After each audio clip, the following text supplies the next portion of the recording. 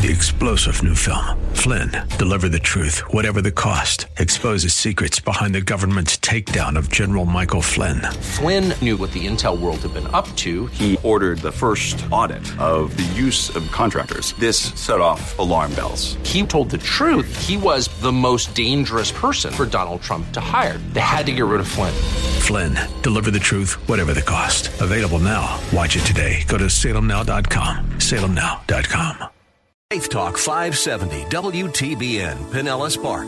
Online at letstalkfaith.com. A service of the Salem Media. Portions of this hour have been pre-recorded for broadcast at this time. Odyssey.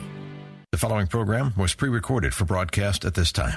Up next is Verse by Verse, sponsored by Verse Ministries.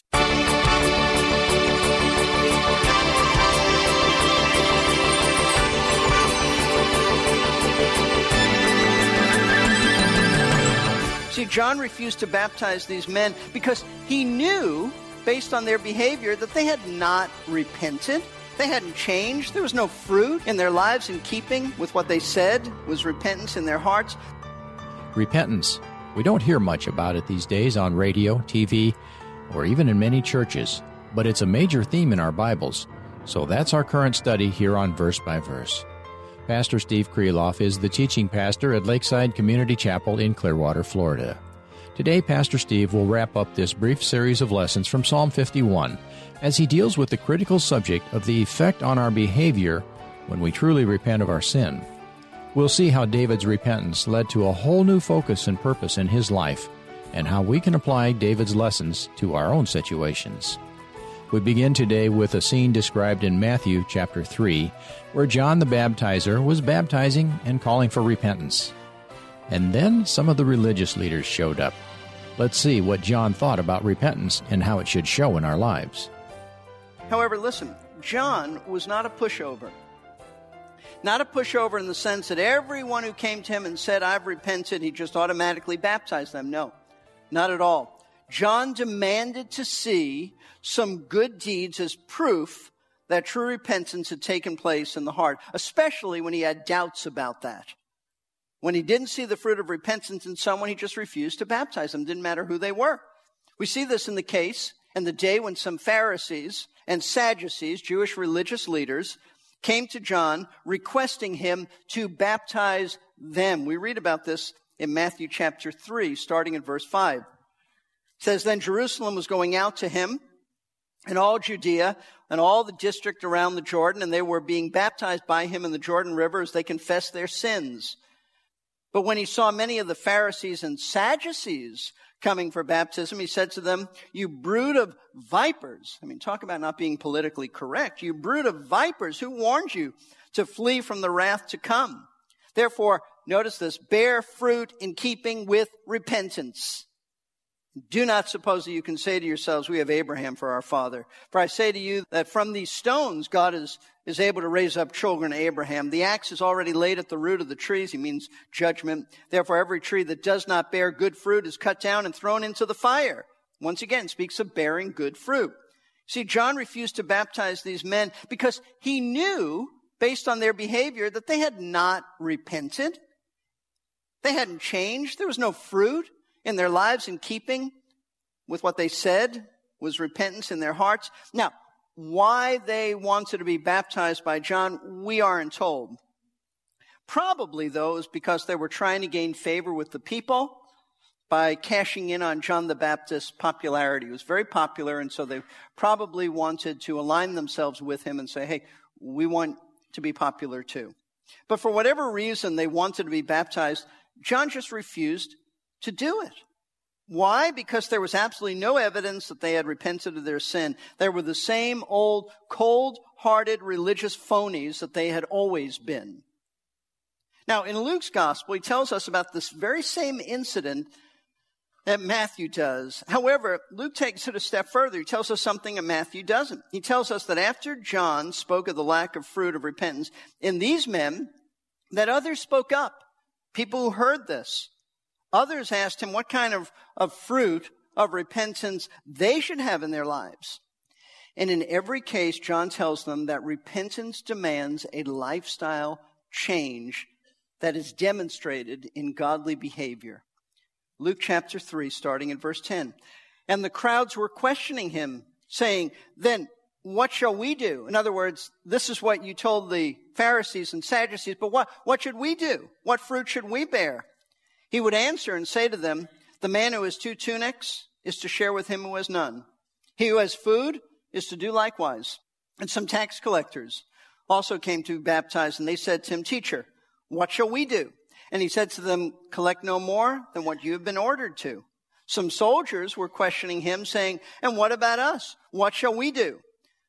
And he said to them, do not take money from anyone by force or accuse anyone falsely, and be content with your wages. Be content with your wages. Now, notice, in every one of these cases, John told them that if they were truly repentant, then it would show up in the way that they behaved. And he gave them guidance on that. So as, whereas they had been selfish before, after repentance, they would be generous in sharing their material goods. Before they were selfish, now share with others. Whereas there had been dishonesty in collecting taxes before, after repentance, there should be absolute integrity and honesty. Whereas before, with some soldiers, they would have robbed the people because they had low wages, and this was an opportunity to make some extra money. After repentance, they wouldn't do this, and they would be content with their wages, regardless of how small it might be. Now, this doesn't mean, this is the balance, this doesn't mean that those who repent never have struggles with the same sin that brought them down in the first place. Doesn't mean that. But at least they make an effort to change. At least they show some progress in sanctification. That would be part of the fruit of repentance. See, the point is this: where there is genuine, valid, God-inspired, God-created repentance, there will always be righteous behavior that follows, because those who repent produce, as Paul put it, deeds appropriate to repentance. Now, certainly true in David's life. Now, let's look back at the verses that I said I want to leave for a few minutes, because in these verses, David speaks of the changes that he's going to make as a result of his repentance. We find him making certain, really these are vows, which are promises made to God about what he's planning to do once the joy of salvation has been returned. First of all, in verse 13, he says that he's going to teach transgressors the ways of God. He says, then I will teach transgressors your ways, and sinners will be converted to you. David says that once the joy of God's salvation has been returned to him, he's going to make sure that people who have been in the same boat as he has, transgressors of God's law, he's going to teach them God's ways so that they'll be converted. By converted, he means turn back, turn around to the Lord, go back to God. Now, what does all this mean? Well, it means that David has learned a great deal during this terrible ordeal in his life. He's learned a lot through this troubling time. He's learned about what? He certainly has learned about God's holiness. He's learned about God's discipline for unconfessed sin. He's learned about the need to be honest with the Lord. He's learned about not covering up sin. He's learned about God's mercy and forgiving him, and on it goes. There's been so many lessons that David has learned, and he's going to pass these on to others who have sinned. All these lessons he's learned about God through this very excruciating ordeal in his life, so that they will repent and turn back to the Lord. And we would assume that David did this on a personal level as he taught people, but also through the Psalms. Not only Psalm 51, but Psalm 32 is also part of this. David speaks of the blessings of being forgiven by God. He also speaks in Psalm 32 of the discipline of God. It's about the same experience that Psalm 51 is talking about. And listen, the fact that we are learning about repentance from David right now, as we study Psalm 51, 3,000 years after David wrote it, it tells us that David did fulfill his promise to God. The promise that he would teach transgressors like us the way back to God. Now, folks, I want to stop here for a moment to point out to you an important truth that we see in David's actions. And the truth is that God uses people who have fallen into sin. And he uses them to bless others. Listen, if God can use David, who committed adultery and murdered a man, then he can certainly use you regardless of what you've done in the past. Consider, for example, the Apostle Peter. What did Peter do? He denied the Lord. I mean, the man cursed. He was vehement in his denial of Christ. And yet Jesus had told him in Luke chapter 22, before it all happened, he said, Peter, I want you to know Satan has demanded permission to sift you like wheat. No doubt referring to his crisis of denying Jesus.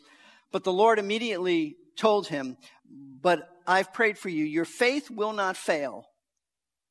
It'll be shaky, but it won't fail. And then he said, and once you have turned again, meaning once you've repented, strengthen your brothers. Peter, I'm going to let you go through this. You're going to learn a lot of lessons. Then strengthen your brothers, because you're going to be able to teach them. That's exactly what Peter does. And what he did, his first letter in particular, strengthens the faith of his persecuted brothers. That's what 1 Peter is about. Persecution. He's strengthening the brethren.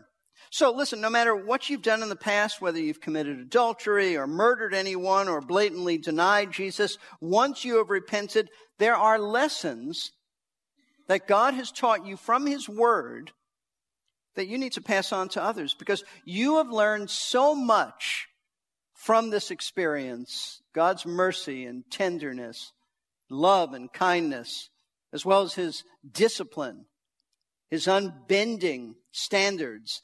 You need to pass those on to others who are struggling with the same things. So don't let your past defeat you. Don't let it silence you as if, well, I blew it. I have nothing to say. No, you have a lot to say. Speak up and share what you've learned about God's ways so that others will benefit from those lessons and they'll turn back to God in repentance. You can have a marvelous ministry. That's what David did. But teaching sinners isn't the only change that David promises God that he's going to make. In verses 14 and 15, he says that once the Lord has restored him, he's going to sing of God's righteousness, and he's going to declare his praise. He says, deliver me from blood guiltiness, O God, the God of my salvation.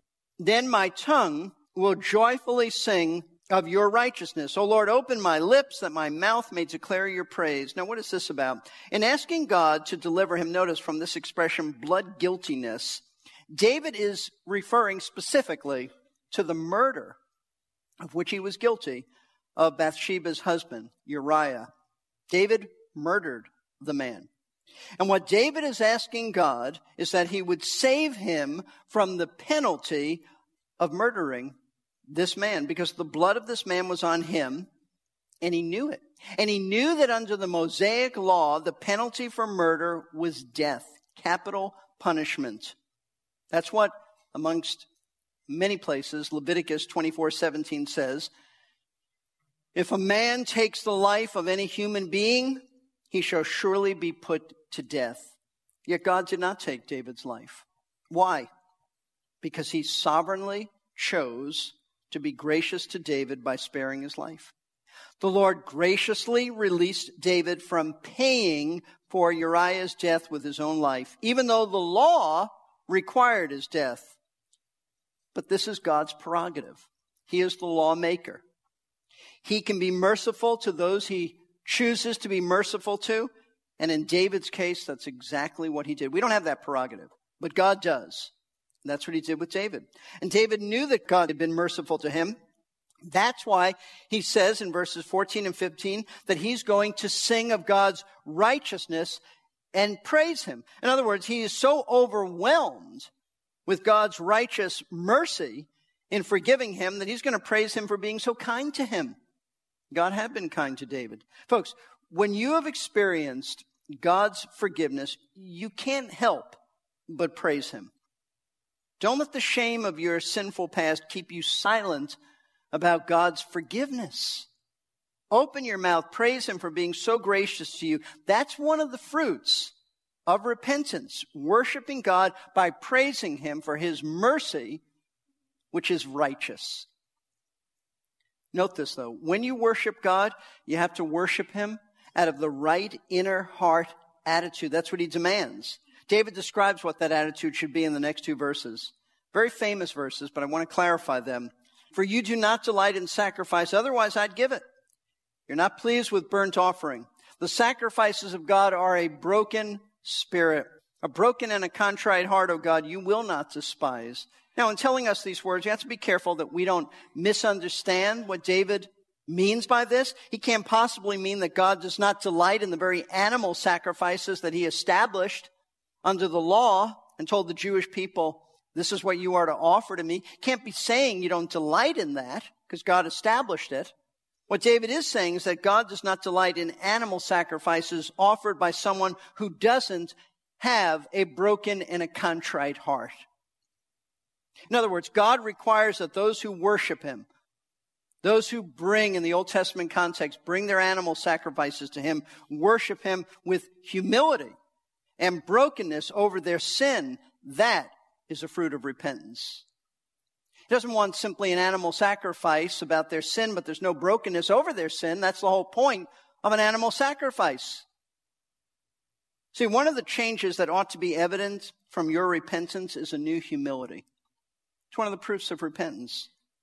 And why is this the case? Because when God brings you to the point of repentance, he's broken your stubborn will. He's brought you to the end of yourself. That certainly was David's experience. His pride had been crushed. God had shown him exactly what he is. He's not an exalted king who can take any woman that he wants, take any life of a man that he wants. God has shown him he's not that. What is he? He's an adulterer. He's a murderer. He's a rebel. He's a depraved sinner by nature. That's what David is. There is no room for pride when you see the truth about yourself. That's exactly what happens when you repent. You are broken. So if you've really repented, then it's going to affect your pride. You'll be more humble, more aware of your sinfulness, more conscious of God's mercy in your life. So David has told us about 3 changes in his behavior since he repented. He's going to pass on to others what he's learned about God's ways. He's going to praise God for his righteousness. He's going to have more humility and less self-will as he worships God. But there is still one more thing that David needs to do as a result of his repentance. This is very interesting, verses 18 and 19. He says, by your favor, do good to Zion. Zion is Israel. Build the walls of Jerusalem. Then you'll delight in righteous sacrifices, in burnt offerings and whole burnt offering. Then young bulls will be offered on your altar. Now, at first glance, these 2 verses may look out of place. They may look like they just don't belong in this psalm. After all, they are about Israel's welfare, about the security of the city of Jerusalem, building up the walls again, animal sacrifices brought by the Jewish people. But this whole psalm isn't about that. It's been about David's personal repentance. So what are these verses doing here? In fact, they seem so out of place that there are many scholars who have suggested that they were added later on, that they're not even David's words. That's not necessarily the case, because they do fit quite well in this psalm if we understand who wrote it. It was written by David when he was the king of Israel. And as the king, he was very concerned about the welfare of his kingdom, and for good reason. See, David was very aware that his conduct as Israel's leader had a negative effect upon his nation. In other words, his sin directly impacted God's blessings upon the entire nation of Israel. The nation was vulnerable to attack and not as righteous while he, their leader, was in a state of unrepentant sin.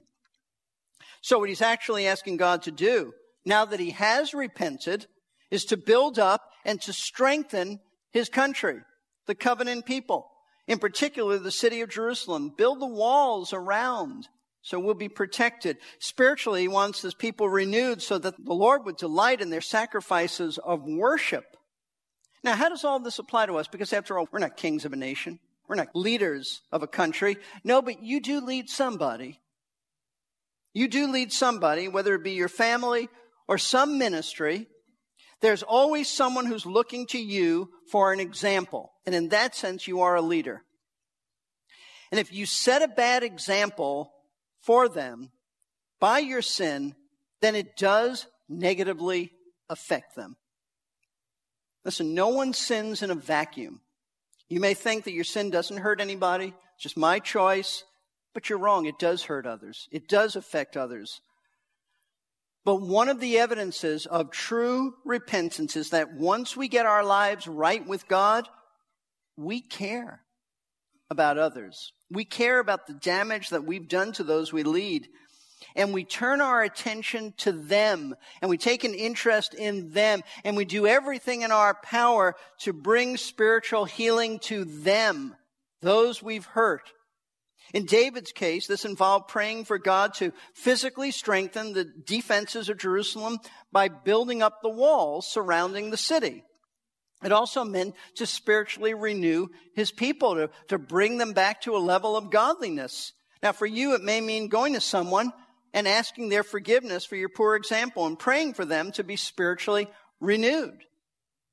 But here's the point. In fact, the bottom line point concerning David's words in this last section of Psalm 51. True repentance brings about a change in behavior. It does produce the fruit of a changed life. A life that is now concerned about obeying God. A life that cares about other people.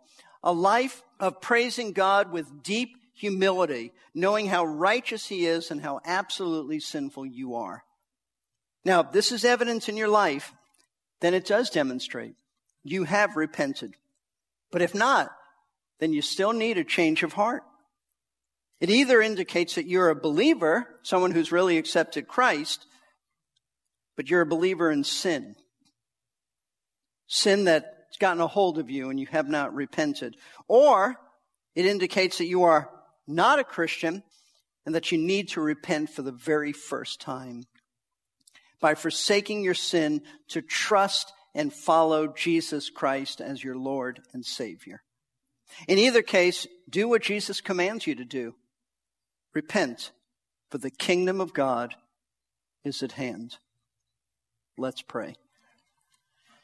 If you have never repented of your sin, never. You've been living a self-centered life, focused on you. Jesus says, repent.